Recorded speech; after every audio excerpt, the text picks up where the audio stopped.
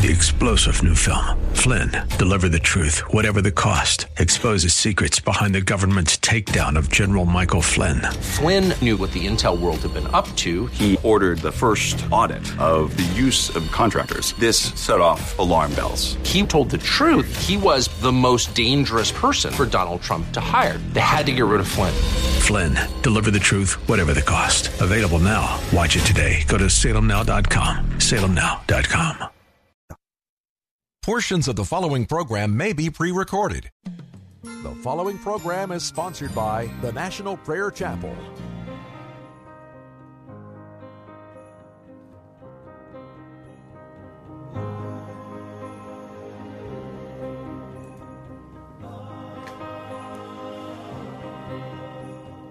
Angels from the realms of glory, wing your flight o'er all the earth. Ye who sing creation's story, now proclaim Messiah's birth.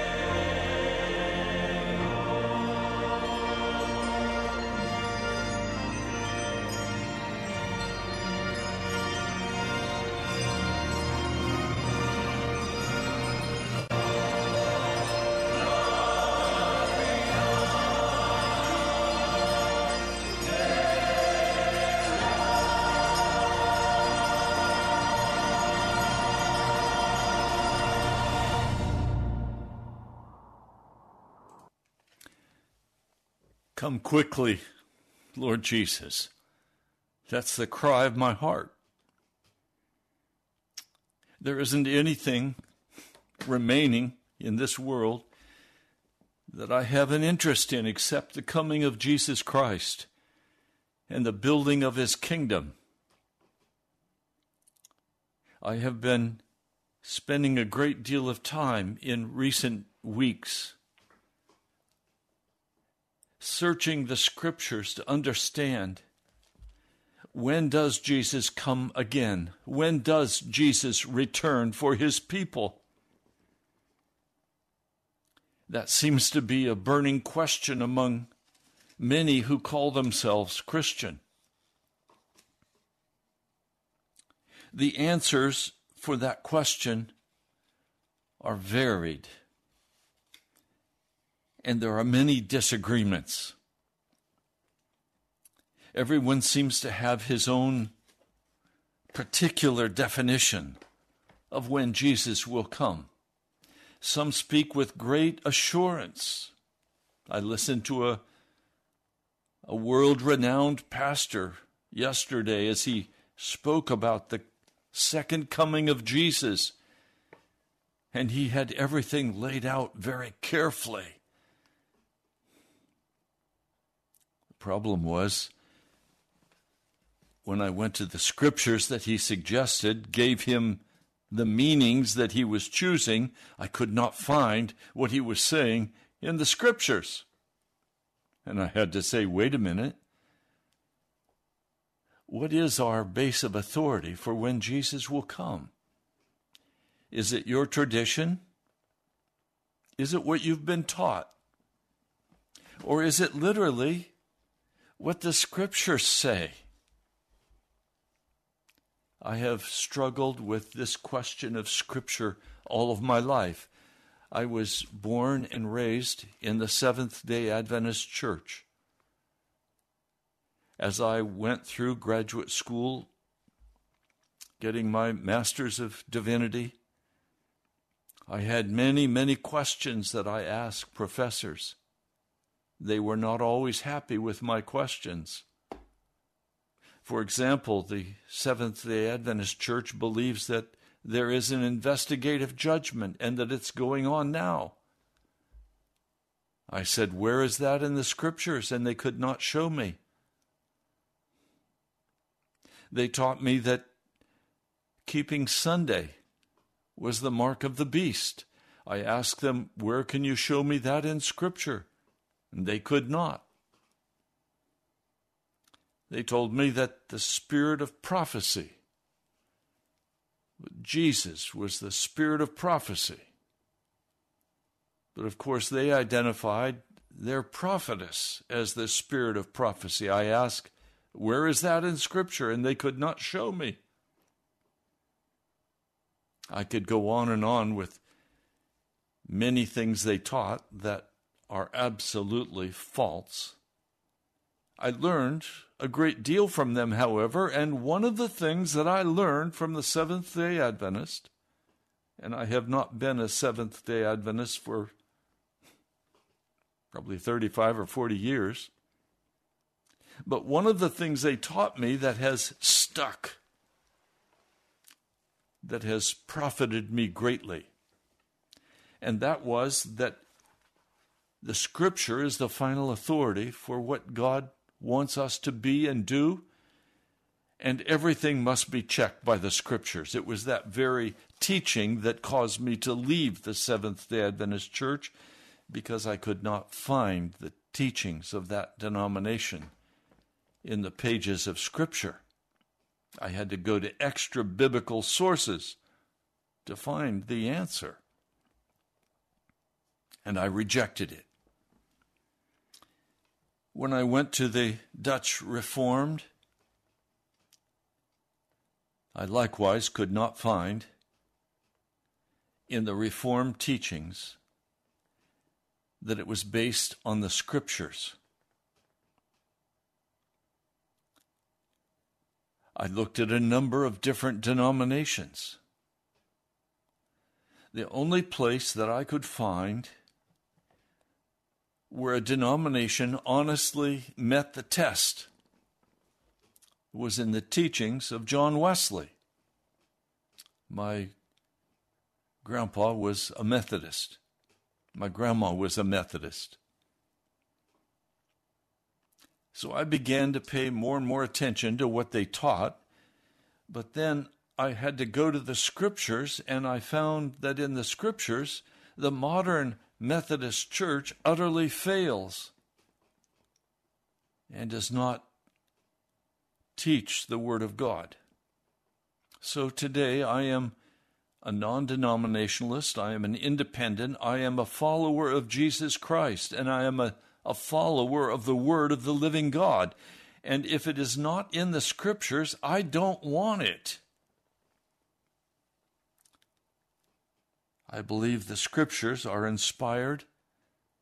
I believe that the Scriptures are the final, authoritative Word of God.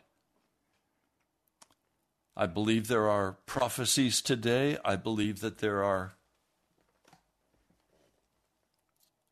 wonderful teachings today.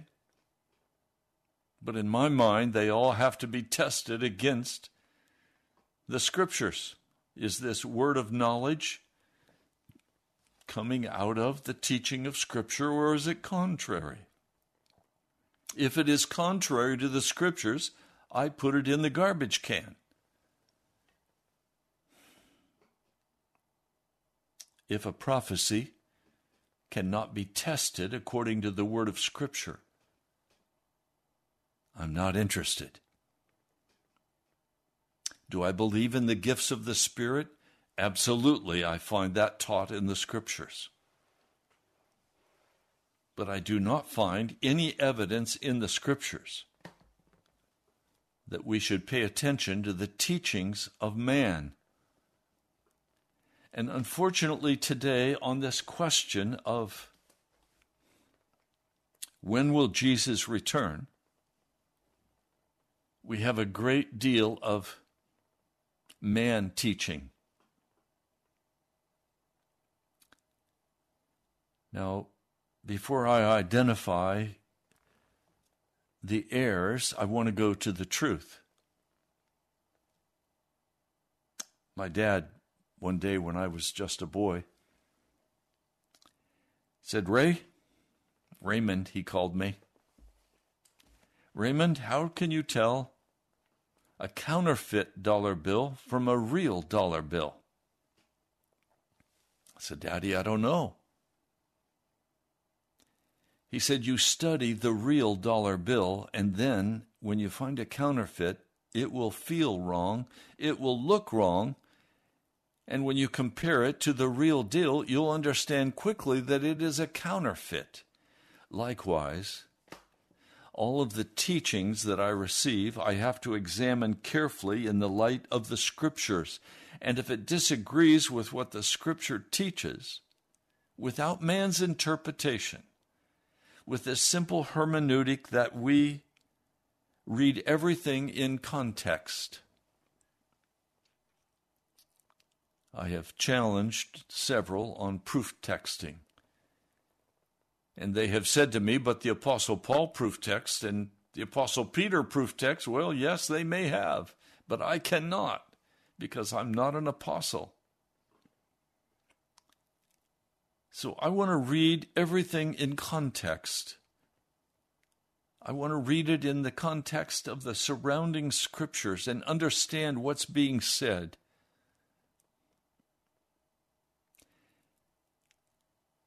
I want to begin today in Matthew with the words of Jesus in the 7th chapter. I'll begin reading in verse 13. Enter through the narrow gate, and the word in the Greek is suffering.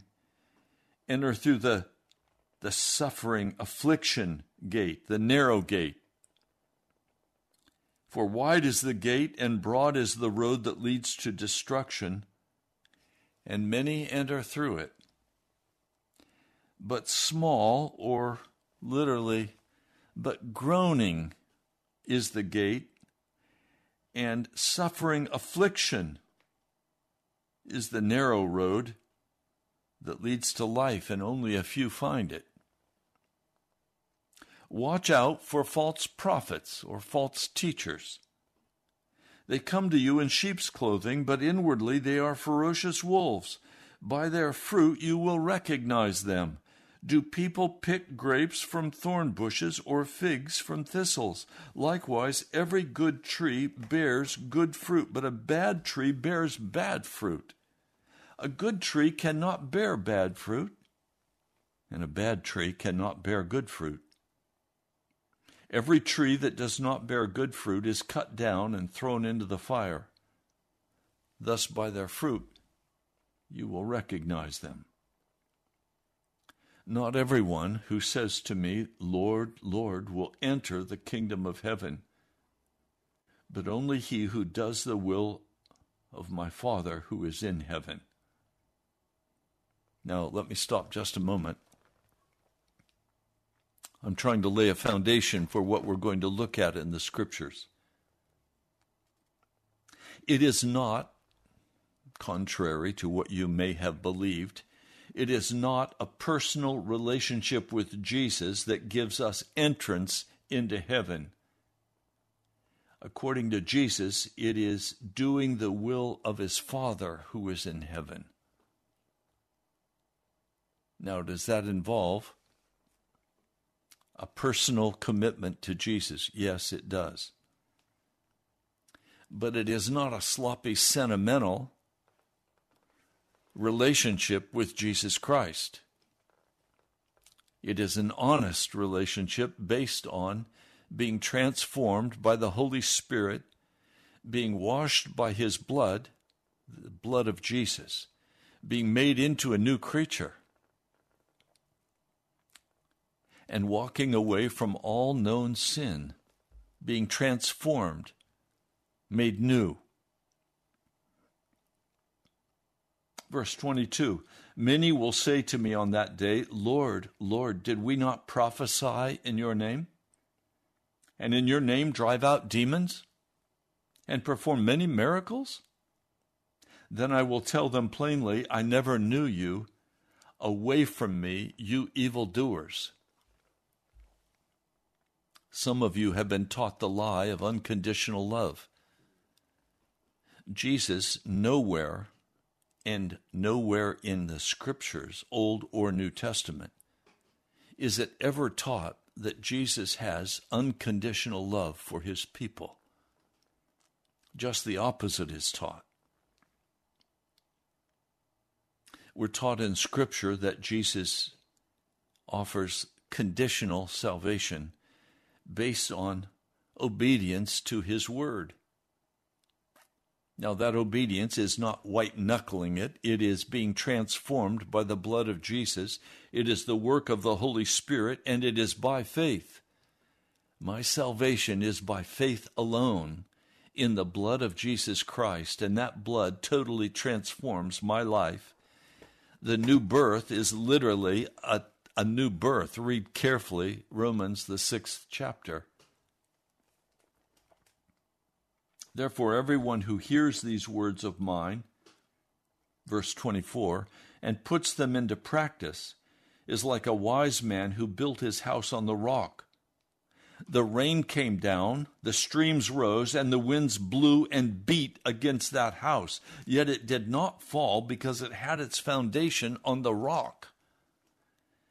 But everyone who hears these words of mine and does not put them into practice is like a foolish man who built his house on sand. The rain came down, the streams rose, and the winds blew and beat against that house, and it fell with a great crash. Now, let's be very clear together. When does Jesus come again? I'm going to walk today and tomorrow through a number of scriptures that will very clearly answer the question, when does Jesus come again? Not the date of his coming, but the historical events that must take place to open the way for Jesus to return to his people. Today there is a very popular teaching, and that teaching is that there is going to be a secret catching away of God's people. That suddenly Christians are going to just disappear. They're going to disappear in thin air. They're going to leave their clothes behind and all of their possessions, and they're going to be caught up with the Lord in the air. And if they're driving a car, the car will crash. If they're flying an airplane, the airplane will crash. It is called the secret rapture. I spoke with a brother today in Texas who told me that this teaching is rampant in Texas, that this is basically what the Christian church believes. It's important that we go to Scripture and let the Scripture tell us what to believe. Now, some of you are going to have a hard time with this, but I urge you, please don't turn aside, but instead listen and let me present the Scriptures for what they actually say, not what we would interpret them to say with some preconceived notion. The whole secret rapture theology has only been around for about 100 years, and some early fathers, I believe one, made reference to believing this, but the predominant teaching of the Christian church through the centuries has been that Jesus will return at the end of the tribulation, and that Christians are going to go through the great tribulation. But let's just read the Scriptures and see what they say.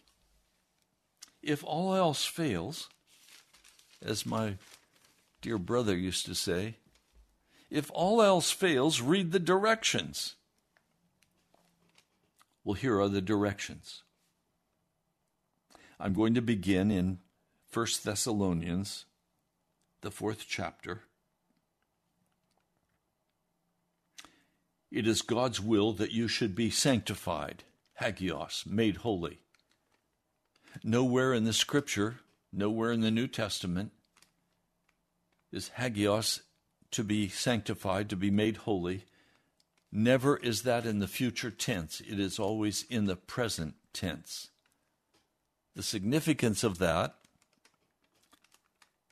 is that there is no future time for salvation. Hebrews 3 and 4, today is the day of salvation. It is God's will that you should be sanctified, that you should avoid sexual immorality, that each of you should learn to control his own body in a way that is holy and honorable, not in passionate lust like the heathen who do not know God, and that in this matter no one should wrong his brother or take advantage of him. The Lord will punish men for all such sins, as we've already told you and warned you. For God did not call us to be impure, but to live a holy life. Therefore, he who rejects this instruction does not reject man, but God who gives you his Holy Spirit. This is the context now of what I'm going to share with you. Now, about brotherly love, we do not need to write to you, for you yourselves have been taught by God to love one another. In fact, you do love all the brothers throughout Macedonia, yet we urge you, brothers, do so more and more. Make it your ambition to lead a quiet life, to mind your own business, and to work with your hands, just as we told you, so that your daily life may win the respect of outsiders, and so that you will not be dependent on anybody. Okay, that's the context of this 4th chapter, where now he's going to address the question of what happens when we die and when will Jesus come. Brothers, this is verse 13. This is 1 Thessalonians 4, verse 13. Jot down these scriptures and go back and carefully read them, as I'm doing today. Brothers, we do not want you to be ignorant about those who fall asleep, or to grieve like the rest of men who have no hope. We believe that Jesus died and rose again, and so we believe that God will bring with Jesus those who have fallen asleep in him. According to the Lord's own word, we tell you that we who are still alive, who are left till the coming of the Lord, will certainly not precede those who have fallen asleep. Now notice, for the Lord himself will come down from heaven with a loud shout or a loud command, with the voice of the archangel, with the trumpet call of God, and the dead in Christ will rise first. And after that, we who are still alive and are left will be caught up together with them in the clouds to meet the Lord in the air. And so we will be with the Lord forever. Therefore, encourage each other with these words. Now, I want to show you in verse 16, the Lord is going to come down with a loud command, with the voice of the archangel, with the trumpet call of God, and the dead in Christ will rise first. Do you notice it's not a quiet affair? It's a very public affair. We'll read later in Matthew, the 24th chapter, that it's going to be like lightning from east to west. That even those who pierced him are going to see him. Every eye will see him as he comes. This is not a secret rapture. This is not a secret coming of Jesus. It is a very public coming. Then it says, after that, we who are still alive and left will be caught up together with them in the clouds to meet the Lord in the air. And so you have a loud command, you have the trumpet call, you have the dead in Christ rising, then you have the living elect who will also rise in the air to meet the Lord in the clouds. This is the second coming of Jesus. There is no prior coming of Jesus. There's no secret rapture. It's not found anywhere in the Scriptures. The passage I just read is the favorite passage to prove that there will be a rapture. The word rapture simply means caught up. But I want to tell you, there is nowhere in the Scriptures that you will find where it tells us that Jesus is going to come secretly. Now,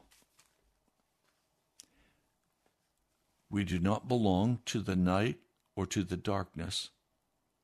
So then let us not be like others who are asleep, but let us be alert and self-controlled. For those who sleep at night, and those who get drunk at night.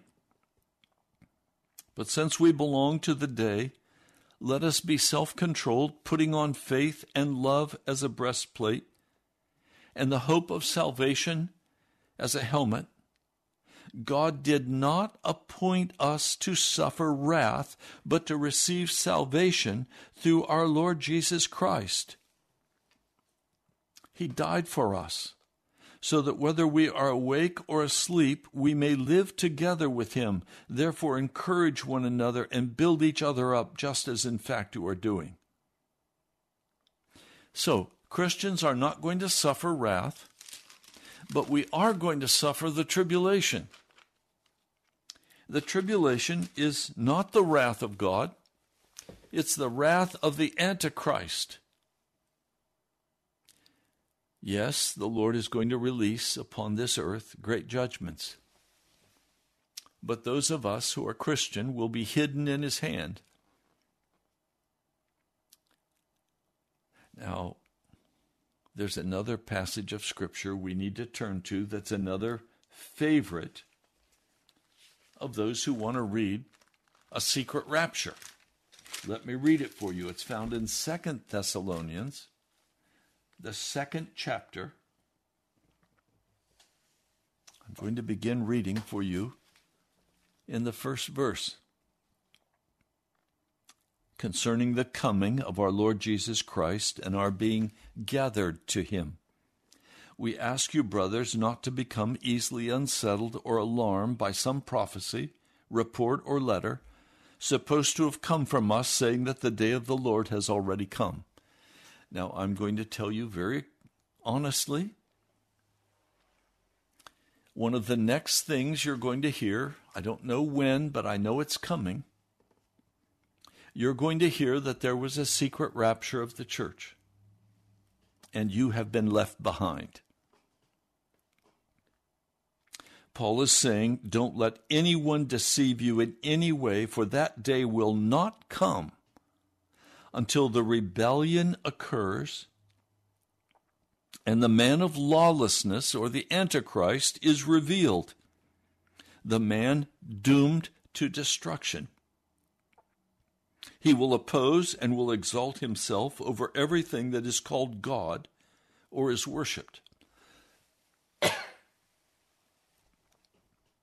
so that he sets himself up in God's temple, proclaiming himself to be God.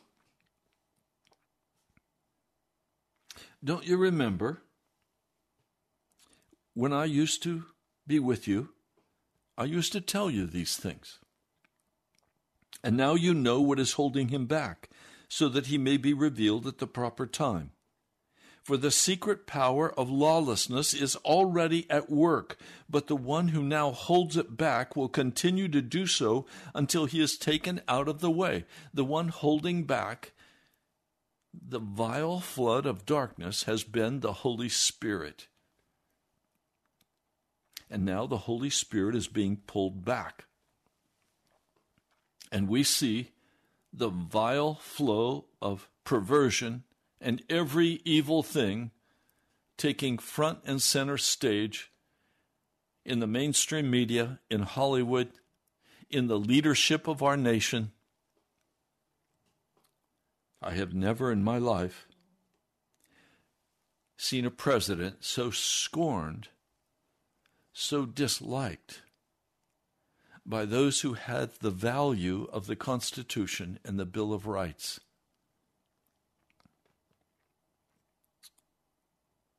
When they're talking, they're lying. They've lied about COVID. They've lied about the jab. They've lied about the money. America is broke. We're entering a time of truly desperate devastation. It says, verse 8, this is 2 Thessalonians 2, verse 8, and then the lawless one will be revealed, whom the Lord Jesus will overthrow with the breath of his mouth and destroy by the splendor of his coming. The coming of the lawless one will be in accordance with the work of Satan displayed in all kinds of counterfeit miracles, signs, and wonders, and in every sort of evil that deceives those who are perishing. They perish because they refuse to love the truth and so be saved. For this reason, God sends them a powerful delusion so that they will believe the lie, and so that all will be condemned who have not believed the truth, but have delighted in wickedness. The Christian church in America today delights in wickedness, teaches that there is going to be a secret rapture, and teaches that you can be saved in the midst of your sin, that you do not have even the ability to leave your sin. The great delusion is now coming full strength to America.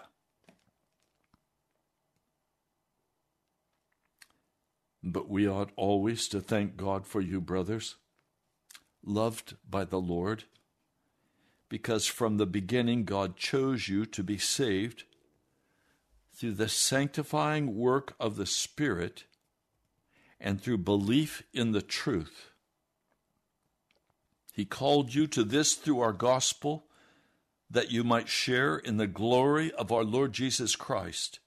So then, brothers, stand firm and hold to the teaching we passed on to you, whether by word of mouth or by letter. In other words, Christians are going to be known by the sanctifying work of the Spirit and through a belief in the truth. The American church has believed lies. The result has been we have lost all power to be salt and light in the American culture, and we are scorned by the pagans. We are laughed at because we have not been sanctified as a church, and we have departed from the truth, and we have believed lies, like a secret rapture. We have believed the lies of once saved, always saved. We have believed the lie of unconditional love. We have believed the lie that you can continue to walk in your sin and still be saved. These lies have stripped the power of the gospel to transform a man into a new creature. Now, I want to turn to another passage of Scripture. It's over here in 1 Corinthians. And tomorrow we're going to continue this study. There's too much to go over to even possibly try to do this in one day. Let me read this for you. 1 Corinthians, the 15th chapter. I'll begin reading for you in verse 51. Listen, I tell you a mystery. Pay attention today and tomorrow to that word mystery. The mystery is that we will not all sleep, but we will all be changed. Now, what's that change that's being spoken of here? We must read the context and be very clear about what that change is. It is not a change from sinner to righteous. It is not a change when we face death so that we're made holy by death. Death is not our Savior. The blood of Jesus Christ is what has saved us. The blood of Jesus Christ is what has washed us. The blood of Jesus Christ has broken every bondage of sin over a true follower of Jesus Christ. Verse 52, in a flash, in the twinkling of an eye, at the last trumpet, for the trumpet will sound. Whoa, here we go again. You have a trumpet call, a loud trumpet call. The whole world is going to hear that trumpet call. The dead will be raised imperishable, and we will be changed. For the perishable must clothe itself with the imperishable, and the mortal with immortality. You see, it's not talking about morality. It's not talking about a sinner being changed into a righteous man or woman. It's talking about a new body, an immortal body. When the perishable has been clothed with the imperishable and the mortal with immortality, then the saying that is written will come true: death has been swallowed up in victory. Where, O death, is your victory? Where, O death, is your sting? The sting of death is sin, and the power of sin is in the law. But thanks be to God, he gives us the victory through our Lord Jesus Christ. What victory? The victory over sin. You cannot wait until the second coming of Jesus and expect that when you are changed, you will be changed from a sinner to a righteous man or woman.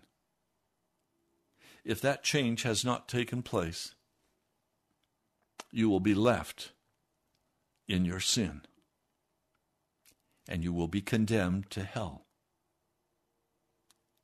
That's the context of this passage. There will be a last trumpet. The trumpet will sound. The dead will be raised imperishable, and we will be changed. He's speaking about those who are yet alive when Jesus comes. He's saying those who are alive when Jesus comes on that great day of redemption, there will be a loud trumpet. This goes with 1 Thessalonians 4:15 to 5:11. It also goes with 2 Thessalonians 2, 1 to 13. I'm going to show you that it will go with all of the passages of Scripture that deal with the coming of Jesus Christ. We will be changed. That is, we who are alive will be changed and given an immortal body when Jesus comes. Not we will be changed from sinner to righteous. That's not what the Scripture says. That is twisting out of context if you believe that. So death is swallowed up in victory. First, a man or woman is made righteous, no longer walks in any known sin, has the victory over all sin. And now as they are given an immortal body, death is also totally wiped out. And we no longer walk in any wickedness or death before Jesus. The sting of death is sin. That sting of death, which is sin, is going to be totally removed from us when he comes. But it will only be removed for those who have the victory in Jesus over all sin. Now, I know many of you have not been taught this. This is not what I was taught. I was taught that you just had to do your best. You had to try harder. I was told that you were saved by works and by faith. I want to tell you today you are saved by faith and faith alone. That we are not transformed by our labor and our works. We are transformed into the likeness of Jesus by the spilled blood of Jesus and by the indwelling power of the Holy Spirit who sanctifies us wholly, that gives us a pure heart and a pure mind, that redeems us from the work of the devil. Now, I know many of you have not been taught this. I urge you to go back and read carefully these scriptures again. I want you to look at the passages of Scripture, and I'll read it for you just briefly.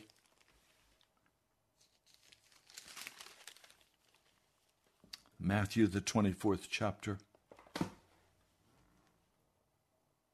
The disciples say, when will this happen? When will Jerusalem be destroyed? And what will be the sign of your coming and the end of the age? Watch out, Jesus answered, that no one deceives you. For many will come in my name, claiming I am the Christ, and will deceive many. You will hear of wars and rumors of wars, but see to it that you're not alarmed. Such things must happen. But the end is still to come. The end of time, as we know it, is still to come. Nation will rise against nation and kingdom against kingdom. There will be famines and earthquakes in various places. These are all just the beginning of birth pangs. Now he addresses what will happen with his disciples. You will be handed over to be persecuted and put to death. But he also speaks about what will happen to us at the end of time. You will be hated by all nations because of me. At that time, many will turn away from the faith, that is the great falling away, and will betray and hate each other. And many false prophets, many false pastors will appear and deceive many people. Because of the increase of wickedness, the love of most will grow cold. Laodicea. But he who stands firm to the end, and this gospel of the kingdom will be preached in the whole world as a testimony to all nations, and then the end will come. Now,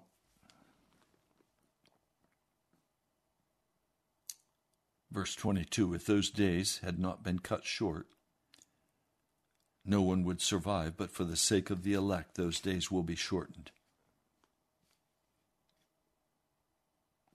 Verse 27, for as lightning that comes from the east is visible even to the west, so will be the coming of the Son of Man. The sun will be darkened, the moon will not give its light, the stars will fall from the sky, and the heavenly bodies will be shaken. At that time the Son of Man, the sign of the Son of Man, will appear in the sky, and the nations of the earth will mourn. They will see the Son of Man coming on the clouds of the sky with power and great glory, and he will send his angels with a loud trumpet. Oh, wait. The loud trumpet. This is all the same thing.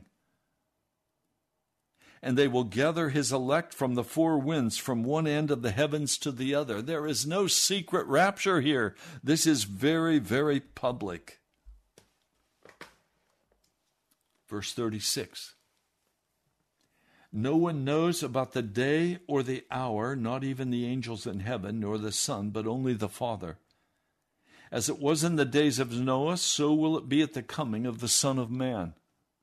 For in the days before the flood, people were eating and drinking, marrying and giving in marriage. In other words, life was normal. Up to the day Noah entered the ark, and they knew nothing about what would happen until the flood came and took them all away. That is how it will be at the coming of the Son of Man. 2 men will be in the field, one will be taken and the other left. 2 women will be grinding with a handmill, one will be taken and the other left. It does not say this is a secret rapture. The context is clearly a public coming of Jesus. Therefore keep watch, because you do not know on what day the Lord will come. But understand this, if the owner of the house had known at what time of night the thief was coming, he would have kept watch and would not have let his house be broken into. So you must also be ready, because the Son of Man will come at an hour that you do not expect him.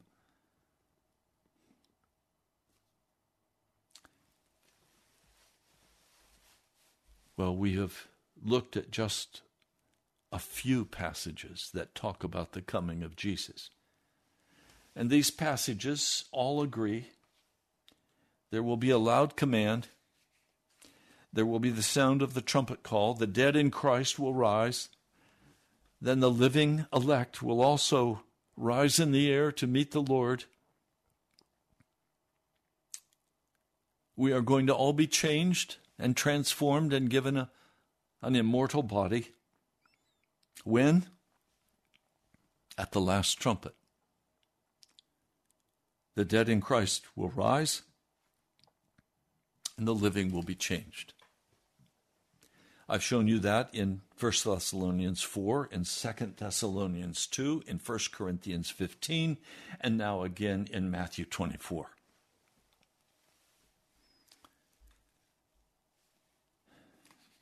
We need to be very careful that we are not led astray. You are going to go through a great tribulation, and that tribulation is now beginning upon the earth. Already the seals of God are being opened.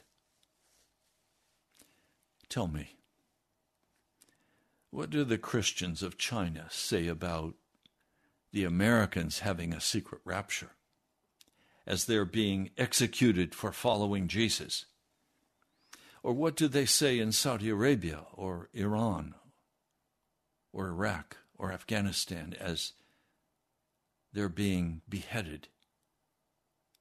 Where's the secret rapture for them? Are we so arrogant as American Christians to believe that we are not going to go through the suffering of the Great Tribulation?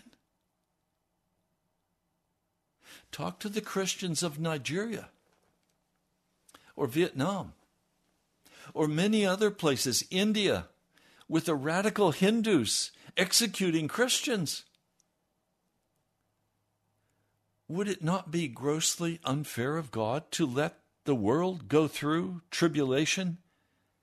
But we, proud Americans, think, oh, life is going to be great for us and we're not going to go through the tribulation. Are you kidding me? What kind of arrogance would hold that position? I tell you this, if there is a secret rapture, it should have already happened for the Chinese. It should have already happened for the people of Saudi Arabia and Iran and Iraq.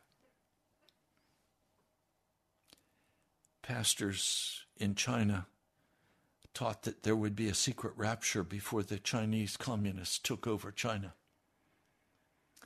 And then when they were proved false, they went to their churches, some of them the following Sunday. And the congregation rose up against them and beat them with rods and chased them from the church because they had lied and given false hope to the church. Don't believe the lies. Strengthen yourself in the Word of God and turn aside from all wickedness and search after Jesus with all of your heart. You've been listening to Pilgrim's Progress. I'm Ray Greenley from the National Prayer Chapel. You can write to me, please. I'd love to hear from you, and I need you to stand with me. Write to the National Prayer Chapel, Post Office Box 2346, Woodbridge, Virginia, 22195. Or go to my webpage, nationalprayerchapel.com. nationalprayerchapel.com. God bless you, my brother and sister. I love you. I'll talk to you soon.